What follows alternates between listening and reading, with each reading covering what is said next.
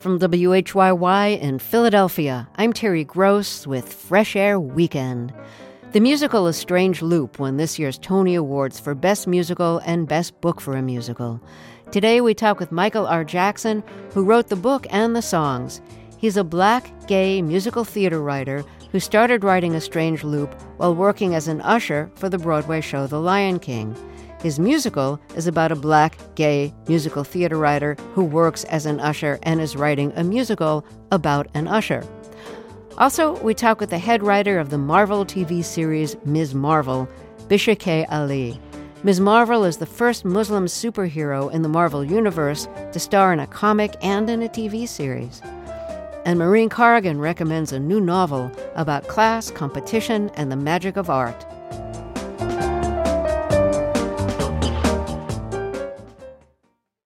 This message comes from NPR sponsor, the John Templeton Foundation, who believes in advancing humanity's understanding of the profound questions in life, funding research and catalyzing conversations that inspire people with awe and wonder since 1987. The John Templeton Foundation is proud to support leading scientists, philosophers, and theologians from around the world.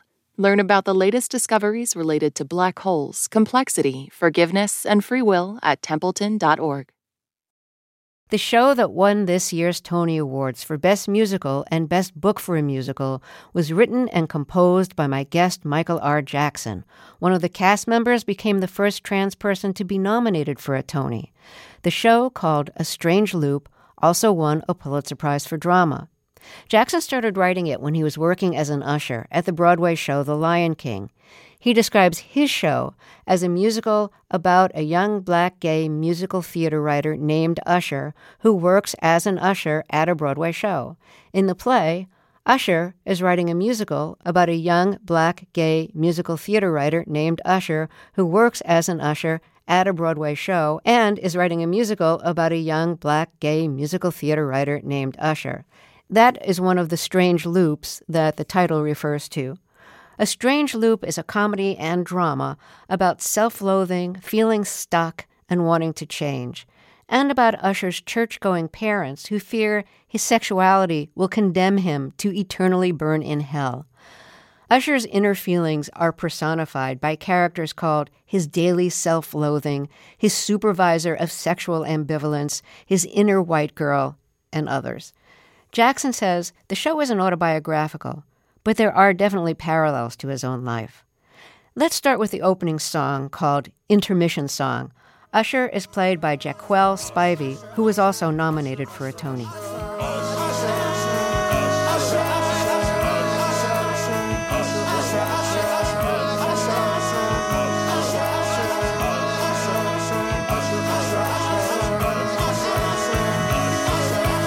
Can I really write this? How many minutes till the end of intermission? Is that how the show should open? Should there even be a show? No, it should start with what he's thinking, which is just a cursor blinking, cause of all of the directions that the narrative could go. To show what it's like to live up here and travel the world in a fat, black, queer body. How many minutes till the end of intermission? No one cares about a writer who is struggling to write. They'll say it's way too repetitious and so overly ambitious, Which of course makes them suspicious that you think you're why he has to fight for his right to live in a world that chews up and spits out black queers on the daily. Blackness, queerness, fighting back to fill this cis-het all-white space with a portrait of a portrait of a portrait of a black queer face and a choir full of black queer voices travel past, and also base that are casting spells to conjure up big black and queer as American Broadway. big black and queer as American Broadway. Big black and queer as American Broadway. Show.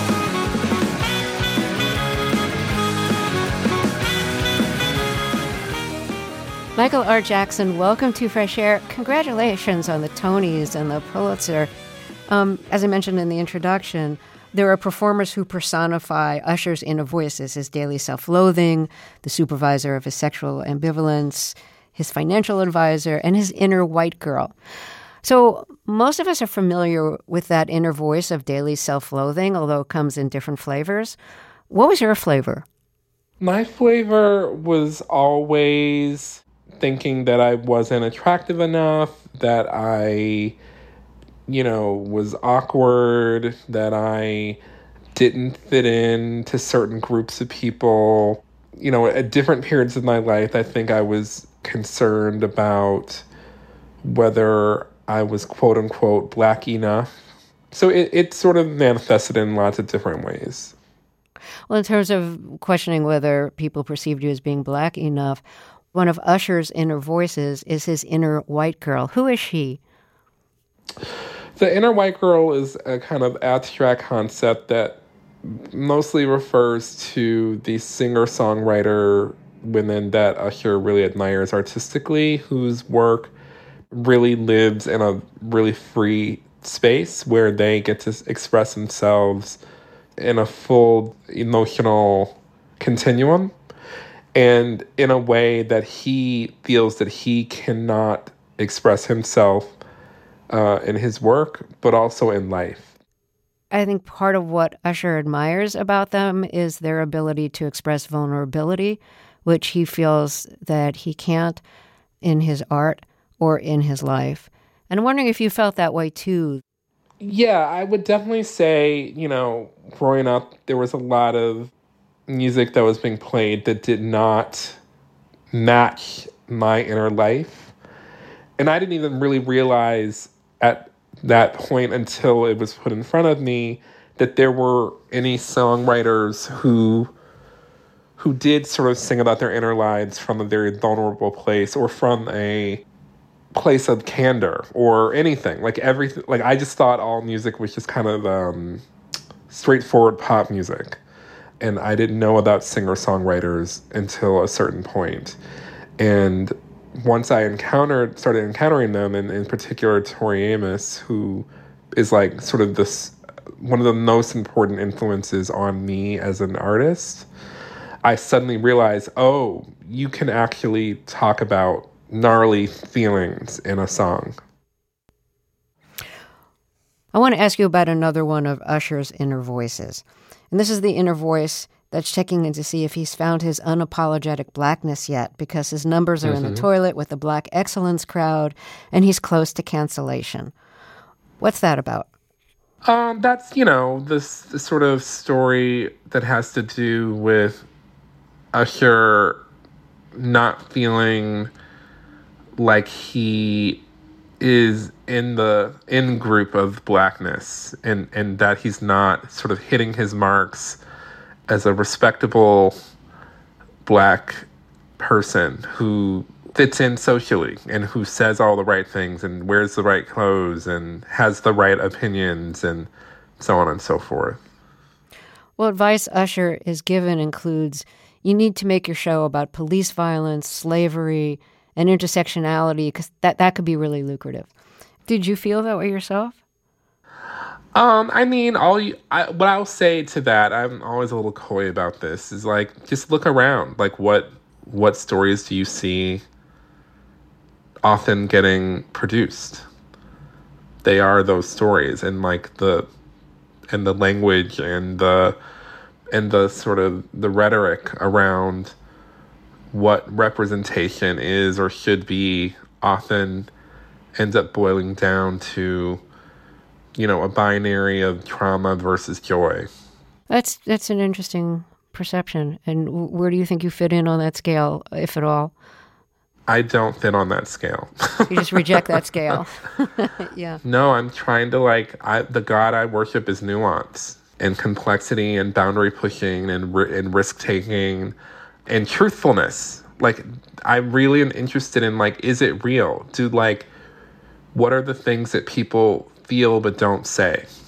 What new ground can be covered? Particularly in, Black storytelling, because so much respectability is about don't say this in front of white people. And I'm just not interested in that. I'm interested in saying what's on my mind or testing out ideas, like getting characters to argue about something. What are the questions that we're not asking? What are the complications that we're not facing? What's the truth? Is there like anything specific you can point to for people who haven't seen the show in A Strange Loop that you think people think but are unwilling to say? You know, I think for example, the sort of argument that is posed about what Black artistic work should be and using Tyler Perry's work as a sort of comparison is one thing. Like there's a song on the show called Tyler Perry Writes Real Life, wherein Usher is asked by his agent to ghostwrite a Tyler Perry style gospel play. And he says no for a bunch of reasons that have to do with him thinking not highly of Tyler's work. And then he's confronted by the quote unquote ancestors who admonish him for not sort of seeing the financial possibilities of taking on such a project. But then he sort of counters to them that, you know, he thinks that his plays are not good for Black people, but then they counter back that it doesn't matter because the money is too good. And I just think that that's like an argument that you hear all the time that I wanted to dig a little deeper into. Well, let's hear the song that you just referred to, which is called Tyler Perry Writes Real Life. So it starts with the voice of Usher's agent. I know it's been months since we last spoke, and I have no idea if this is of any interest to you or if you have any materials to send, but we just got a call for submissions for something very exciting, especially for you. Oh, yeah?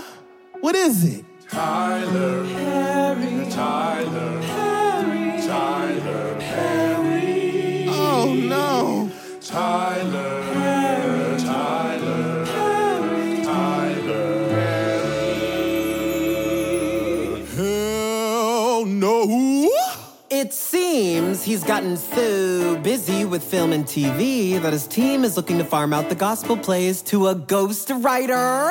It'll be a scream. And didn't you once tell me that your mother would love nothing more than for you to write one? So how about it, Ush? Just write a sassy matriarch, a lonely spinster who loves God. Throw in a few color purple quotes. What do you say?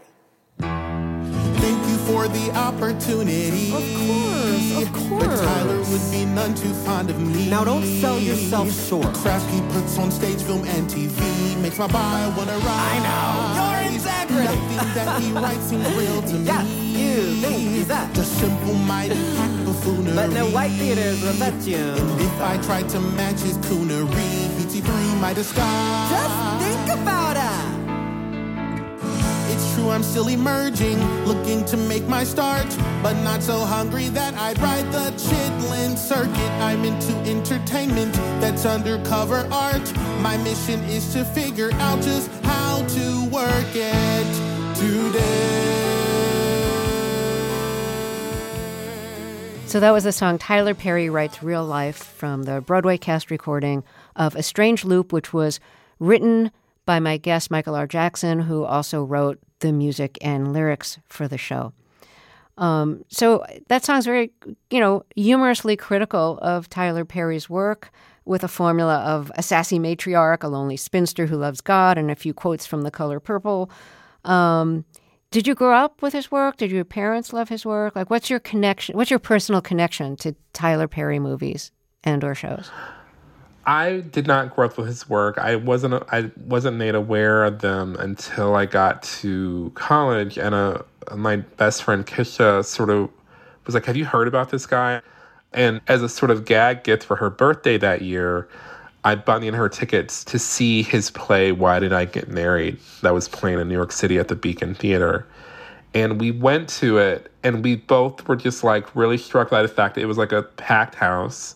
It was like pretty much an all-Black audience, which I don't think either of us had really seen before. And it was funny because we were like playwriting students at NYU at this time, and obviously minority students in a predominantly white institution. And so, but both of us from Black cities. So it wasn't like it was foreign to us of being in Black spaces, but seeing this particular kind of work, which in a lot of ways reminded us of back home, of watching like, you know, Black history programs that we would do at church, or Christmas programs or Easter programs. It had that feeling. And so that sort of began my curiosity about his work, especially as it then began to blow up into TV and film. And so I would watch the movies, and I would see some of the TV shows, and I would also continue to watch some of the stage plays that would be recorded for DVD.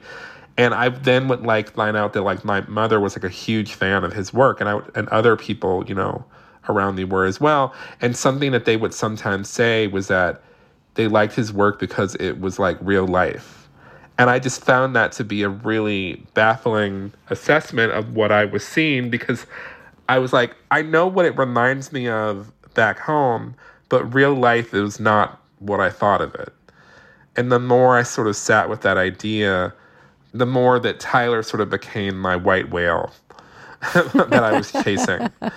And then especially when I saw, and this is well into me working on drafts of A Strange Loop, when I saw the 2013 film Temptation Confessions of a Marriage Counselor, wherein 2 women are stricken with HIV/AIDS sort of as punishment for their having sex with this bad man who was a devil man. And I just was so blown away by that, and how there's all this this weird religious moralism in his work. And in the theater where I watched Confessions of a Marriage Counselor, this woman, once one of the characters is announced to have gotten HIV from another character, she goes, "That's what she gets." And that reminded me of back home. That was my real life of people sort of saying, you know, really negative things about sexuality. And it wasn't in a gay context, but it all felt of one piece to me. And so I sort of began really in earnest dealing with the satire of what Tyler's work represents and what it can lead to. My guest is Michael R. Jackson. He wrote the book and the songs for the Broadway musical A Strange Loop, which won this year's Tonys for Best Musical and Best Book for a Musical. We'll hear more of the conversation after a break, and Maureen Corrigan will recommend a new novel about class, competition, and the magic of art. I'm Terry Gross, and this is Fresh Air Weekend. Support for this podcast and the following message come from Zoom. 500,000 businesses connect using Zoom, a single platform for phone, chat, workspaces, events, apps, and video. Zoom enables real-time collaboration for teams around the globe. Zoom's secure and reliable platform is easy to manage, use, and customize for large enterprises, small businesses, and individuals alike. Zoom, how the world connects. Let's get back to my interview with Michael R. Jackson. His musical A Strange Loop won this year's Tonys for Best Musical and Best Book for a Musical. It also won a Pulitzer Prize for Drama. Jackson describes it as a musical about a young, Black, gay musical theater writer named Usher who works as an usher at a Broadway show. In the play, Usher is writing a musical about a young, Black, gay musical theater writer named Usher who works as an usher at a Broadway show and is writing a musical about a young, Black, gay musical theater writer named Usher. Jackson was working as an usher at the Broadway show The Lion King when he started writing A Strange Loop. How were you introduced to Broadway shows? You grew up in Detroit, far away from Broadway. I don't know how many shows you got to see when you were coming of age. I was introduced to Broadway probably really when I came to college at NYU, but I was aware of a lot of Broadway shows before that. But I didn't grow up watching the Tonys or anything like that. But I did grow up I saw West Side Story, the movie, at an early age, and I saw Little Shop of Horrors, the movie. I think that was my main way of absorbing Broadway, was the movie versions. Although sometimes tours would come through Detroit and my mother would take me to see them. And that was like our little thing that we did together. So I remember we went to Toronto when I was 12 or 13 and we saw the 94 revival of Showboat.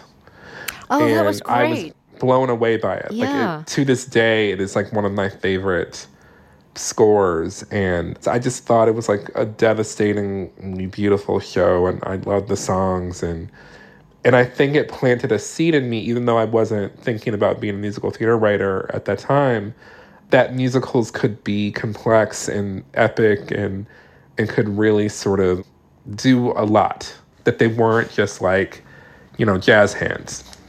Yeah, right. So I want to get to another theme in A Strange Loop, which is that the main character, Usher, thinks of himself as fat and therefore unlovable and unable to have, a loving relationship or, even any kind of sexual relationship. And I'm wondering if those feelings come from your life at all. So I definitely came of age. I came out into what I always call the black gay teenage storyline of my life. There were lots of black gay teenage boys around me. They were sexually active. They were in relationship with each other. It was high drama. It was like all of that. And I was somewhat on the outside of that, even then among like my peer group. And so then when I came to New York, where I had been told that I was going to have like the time of my life as a gay man and that I was going to have all this sex and that it was going to be just like a grand old party. What I learned is that I was at the bottom of the food chain as far as that goes. Mm-hmm. And also it was a very white run kind of social scene as much as I knew at that time. This is like, we're talking the late 90s, early 2000s. And I had to really orient myself to what it meant to be a gay man in New York City at that time as somebody who was short and fat and did not have any of the sort of physical attributes that would make one sort of popular in, gay male sexual scene. As I understood it, or as I knew how to be. Something that I've been thinking about recently is that I did not have any gay elders. And so there was no one to tell me what to do or where to go or how to do anything. And so every sort of experience that I had as a gay man in New York was by me making mistake after mistake after mistake, or just fumbling around kind of in the dark, trying to figure out how to be, how to fit in. And that, was very hard for me. And it did lead to quite a lot of negative self-talk because the messages that I was sort of getting from without was that I was not attractive enough, that I wasn't good enough, that I wasn't, hot enough, that I wasn't all of that. Like, it was all kind of just an exile in Gayville, which is how that song in A Strange Loop came to be. How does it feel now to be in demand? It feels busy. It feels like I'm never home, like ever. Well, I hope it's a good feeling, whatever being busy yeah, means no, to you. it's good. It's, I spent so many years like working terrible day jobs and like wanting to like jump out of the window because I hated whatever I was doing at the moment, that certainly I am enjoying, being able to share my work with the world and getting people to listen to me and also getting to, try to be as clear about my ideas as possible. One reason why I even started working on the show was that I felt unseen, unheard, and misunderstood. And as somebody whose trade is literally in language, I'm always interested in trying to make sure that I say what I mean and that I mean what I say. Michael R. Jackson, it's been a pleasure to talk with you. Thank you so much. And again, congratulations on the Tonys and the Pulitzer and the success that A Strange Loop is having. Thank you. Michael R. Jackson wrote the book and the songs for the Broadway musical A Strange Loop. You can hear the music from the show on the new cast recording. This is Fresh Air Weekend. Our book critic Maureen Corrigan recommends a new novel she describes as a wry and vivid story about class, competition, and the magic of art. It's called The Poet's House, and it's by Jean Thompson, who's written 14 works of fiction, including the New York Times bestseller The Year We Left Home. Here's Maureen's review of The Poet's House. There are books that I review and love and can't wait to put into the hands of friends who I think will love them too. And then there's a subset of books I love that will never leave this house because I want them nearby to dip into, reread, feel comforted by. That sounds sentimental, I know. The Poet's House by Jean Thompson is the newest addition to that subset of books that's staying put. It's a closely observed, droll, coming-of-age story about an insecure young woman drawn into a shimmering clique of poets. It's also a wise story about the corrosive power of shame, the primal fear of sounding stupid, unsophisticated, sentimental. Thompson's heroine is a 21-year-old woman named Carla Sawyer. Carla has taken a few courses at her local junior college in Northern California, but as she says, she has one of those brains that doesn't process words on a page very well. So she's working for a landscaper. It wasn't my dream job, she tells us, though I couldn't have said what was. Carla's mother and her live-in boyfriend both think she's selling herself short. So does Carla, sort of. From time to time, she says, I was overcome by a sadness or strangeness, a feeling of too much feeling, if that makes sense, of standing just outside of something desirable and urgent and important. And then I had to get a grip. One day, Carla gets an assignment to tidy up the grounds of a sprawling house that sits on the edge of a canyon. It belongs to a Mrs. Boone, who's really a well-known older poet called Viridian. Here's Carla's first glimpse of Viridian. She had long gray and silver hair brushed straight back from her forehead and standing out like a lion's mane. She wore loose white linen pants and a blue knee-length top with wide drooping sleeves.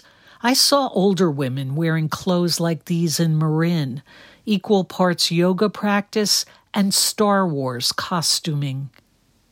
Of course, Viridian is charismatic, even more so because, as Carla notes, she guarded herself from any easy intimacy. After she loses her job with the landscaper, Carla begins showing up at Viridian's house in the late afternoon to tend to the flower beds gratis and to sit afterwards with Viridian and the other poets and writers who drop in. I didn't talk much, just listened, Carla says, soaking everything up. I wanted the clothes they wore, the lives they'd lived. I guess you could say I had a poetry crush. Viridian reads her poems out loud to Carla, one-on-one, and Carla gets poetry for the first time. As she hesitantly ventures more deeply into Viridian's world, for instance, doing part-time work for a prestigious poetry magazine, Carla drifts apart from her boyfriend, and he angrily suggests that Carla is just some passing project for Viridian and her pals. Thompson is such a nuanced writer that she avoids either-or categories. Like most people, the larger-than-life Viridian is a lot of things at once. A prima donna for sure, and a bit of a manipulator, but also a sincere mentor. Writing through Carla's perspective gives the alert Thompson an opportunity to nail the social class microaggressions and misunderstandings that pop up again and again in conversations with Viridian's coterie, who literally speak a different language. When, for instance, the editor of that poetry magazine first approaches Carla about working there, he says, "I wonder if you'd like to be on hand when we put together the next issue of the magazine." I wasn't sure what he meant, Carla tells us. Be on hand? Help out, make phone calls, keep track of author queries, pick up the lunch order. It takes a few more rounds of this elegant stumble mumbling before Carla understands that this job is unpaid. The plot of The Poet's House climaxes at a remote writers' conference, always excellent fodder for satire, and concerns a hidden cache of valuable poems that Viridian has inherited from a former famous lover. Viridian refuses to publish them, and Carla must outmaneuver the various factions who want to use her to pressure Viridian. As absorbing as that plot is, however, it's Thompson's charged depiction of Carla's unfocused yearning to be more that powers this story and makes it so emotionally resonant. The Poet's House, as I said, is a keeper. Maureen Corrigan is a professor of literature at Georgetown University. She reviewed The Poet's House by Jean Thompson. Coming up, Bisha K. Ali, the head writer of the Disney Plus series Ms. Marvel, the first show or movie in the Marvel Universe to star a Muslim hero. I'm Terry Gross, and this is Fresh Air Weekend. The Marvel Universe's first Muslim superhero to have her own comic book and TV series was brought to the screen by our guest Bisha K. Ali. The miniseries Ms. Marvel stars Iman Vellani as the teenager Kamala Khan, who discovers she has superpowers. It concluded last Wednesday on Disney Plus, but all the episodes are streaming. Bisha K. Ali spoke with Fresh Air producer Sam Brigger, who will tell you more. Kamala Khan is a teenage girl living in Jersey City, juggling the sometimes conflicting demands of high school, social life, and her family. Her Pakistani-born parents, especially her mom Muniba, are worried that she's growing up too quickly. Kamala is an artist, a daydreamer, and a fan of superheroes.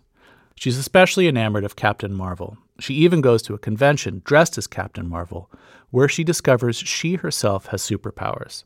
How she gets those superpowers is too much to explain here, but they are part of her family history, a history fractured by the traumatic creation of Pakistan during partition in 1947. Bisha K. Ali is the head writer of Ms. Marvel. She's from England, but her parents, like Kamala Khan's, came from Pakistan. Before Ms. Marvel, she wrote for another Marvel show, Loki, as well as for Mindy Kaling's TV miniseries, which was a reboot of 4 Weddings and a Funeral, and the Netflix show Sex Education. Ali's also worked as a stand-up comedian and often co-hosted the comedic podcast The Guilty Feminist. Let's start with a clip from Ms. Marvel's first episode. Here, Kamala is talking with her friend Bruno, played by Matt Lintz.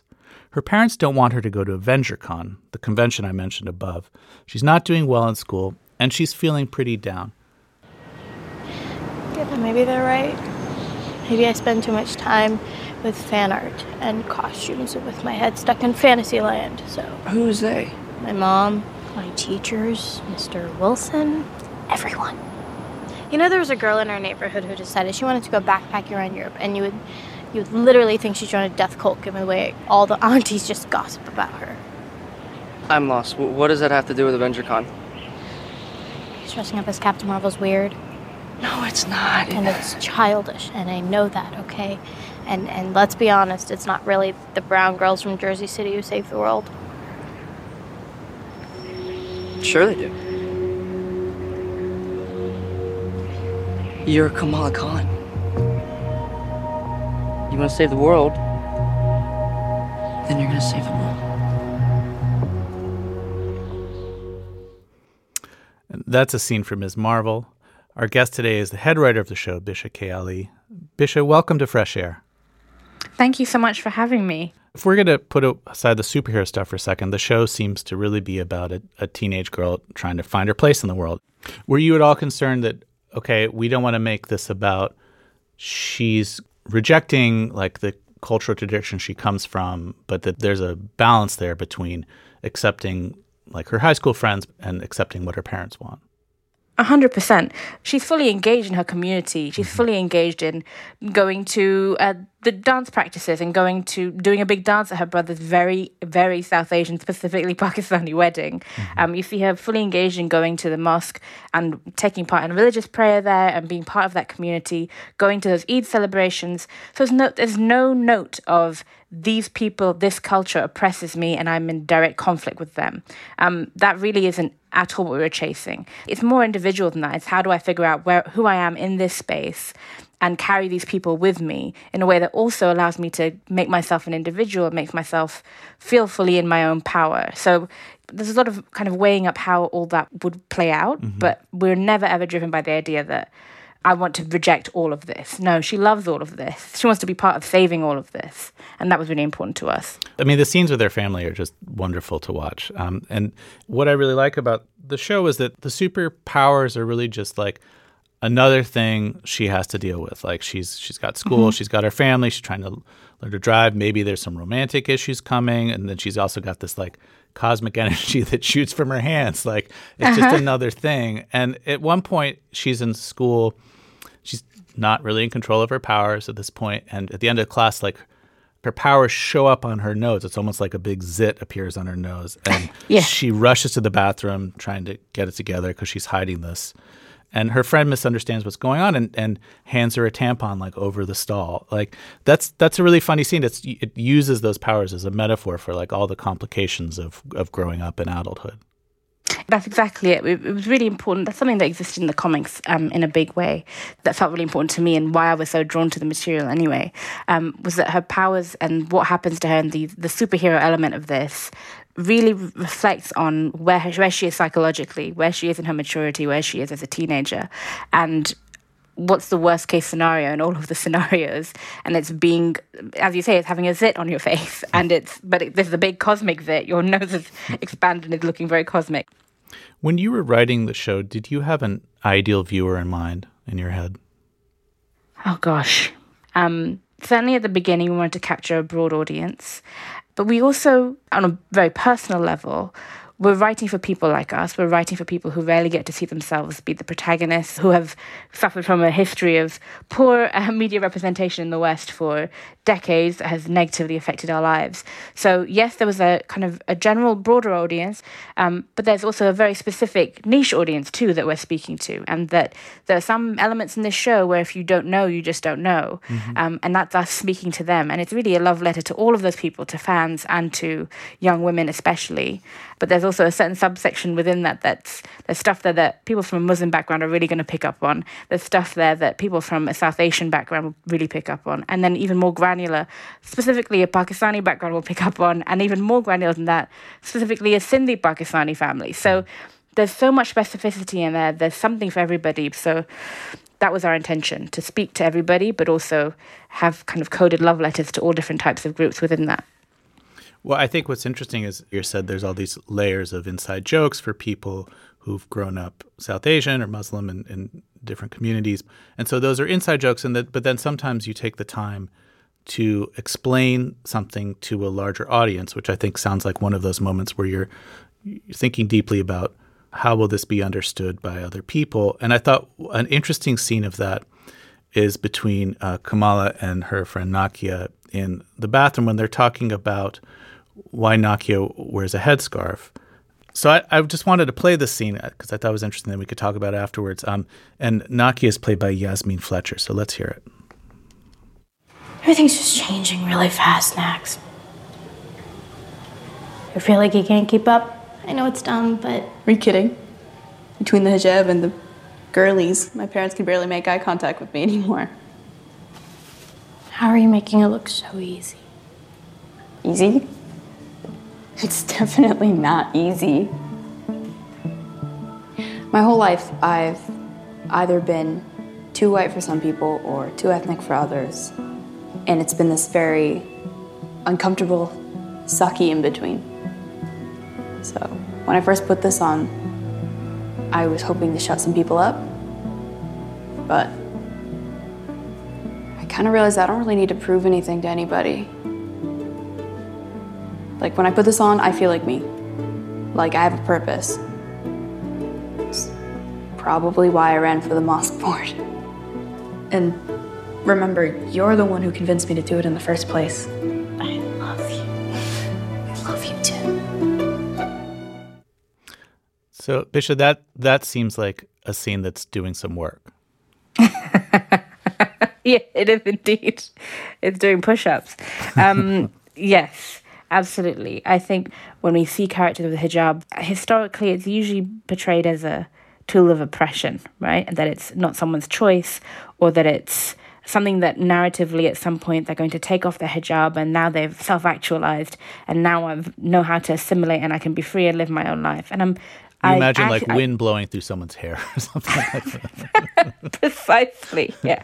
And look, I've said that quite flippantly and for effect in this interview, but in reality, there is a narrative like that exists for someone out there. I don't want to diminish that, actually. That's somebody's truth and, good luck to them. But it is the dominant narrative that we see when it comes to hijab. And I think when we talk about representation, I think I'm very mindful that one thing can't represent every single billion plus Muslim experience. Not at all. We can represent one story that's true to the characters in our show, and that has to be more than enough. And this, for us, what felt really important was that this was a choice for her.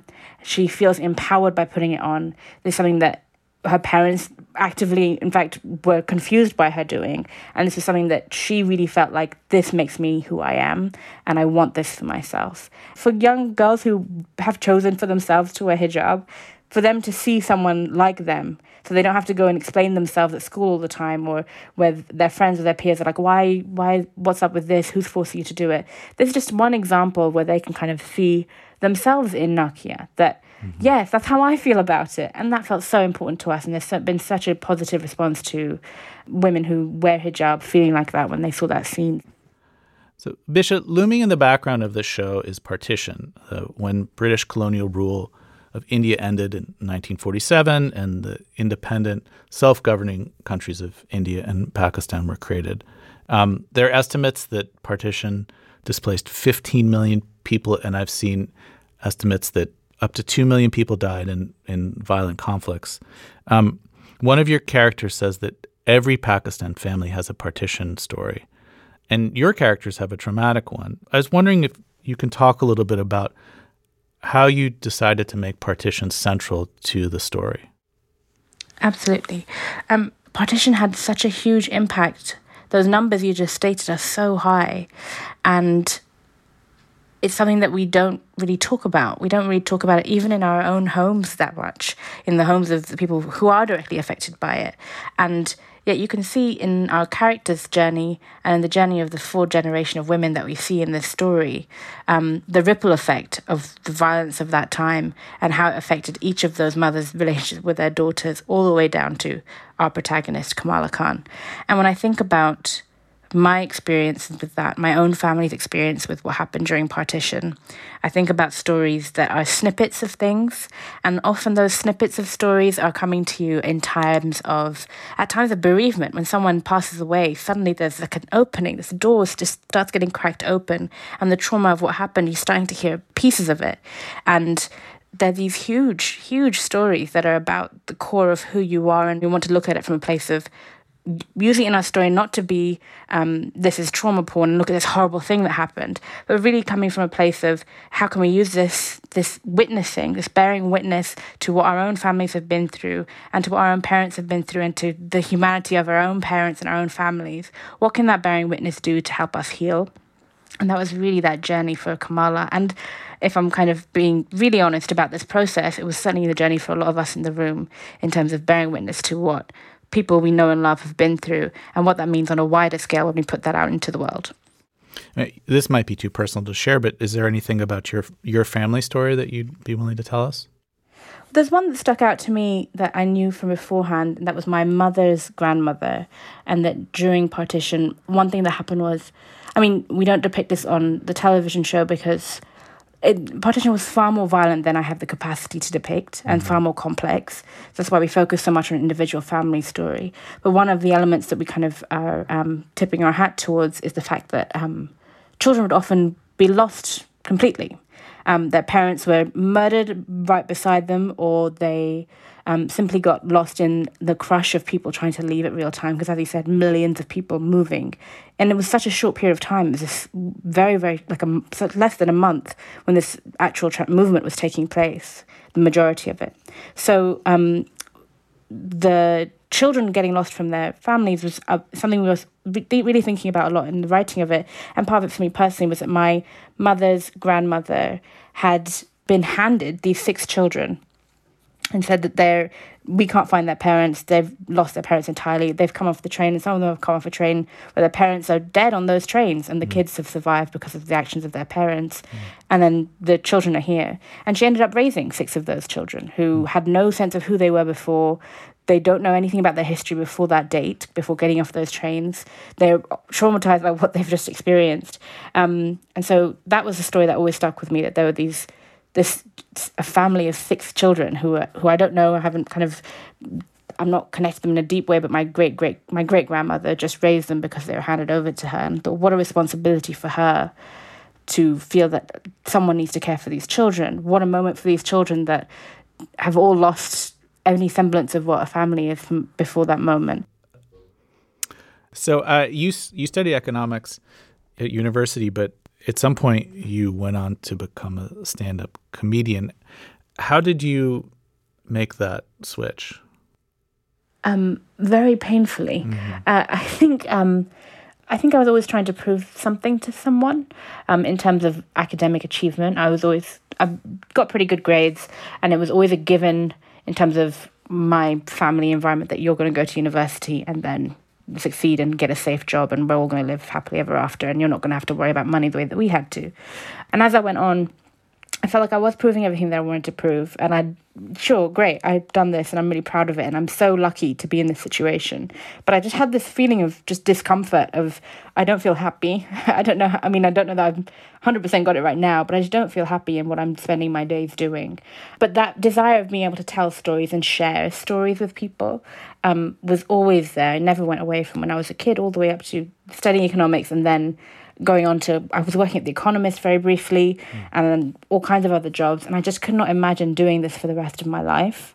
And so I just decided I'm going to go for it. I'm going to try and tell stories in my own way. And stand-up was really my kind of door into that.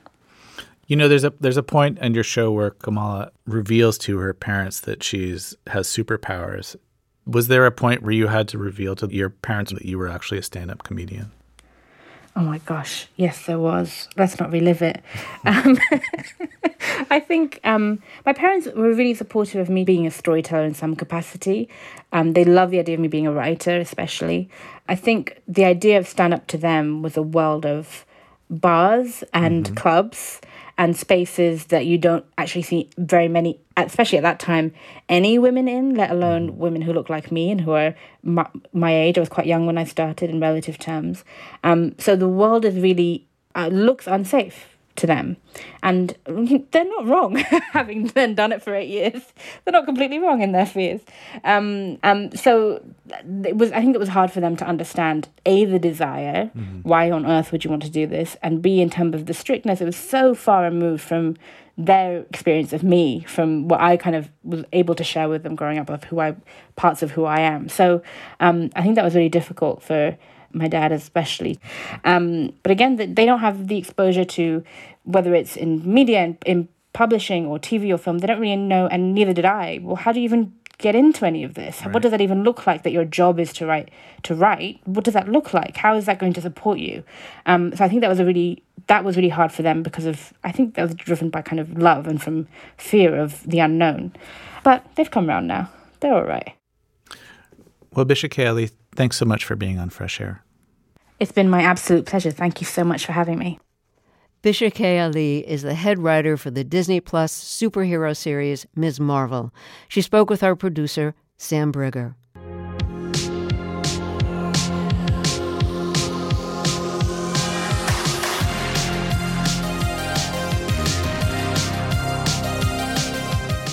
Fresh Air Weekend was produced this week by Heidi Saman and Seth Kelly. Fresh Air's executive producer is Danny Miller. Our technical director is Audrey Bentham. Our engineer today is Adam Staniszewski. Our interviews and reviews are produced and edited by Amy Salet, Phyllis Myers, Roberta Shorrock, Sam Brigger, Lauren Krenzel, Teresa Madden, Henry Baldonado, Thea Challoner, Susan Yakundi, and Joel Wolfram. Our digital media producer is Molly C.V. Nesper. I'm Terry Gross.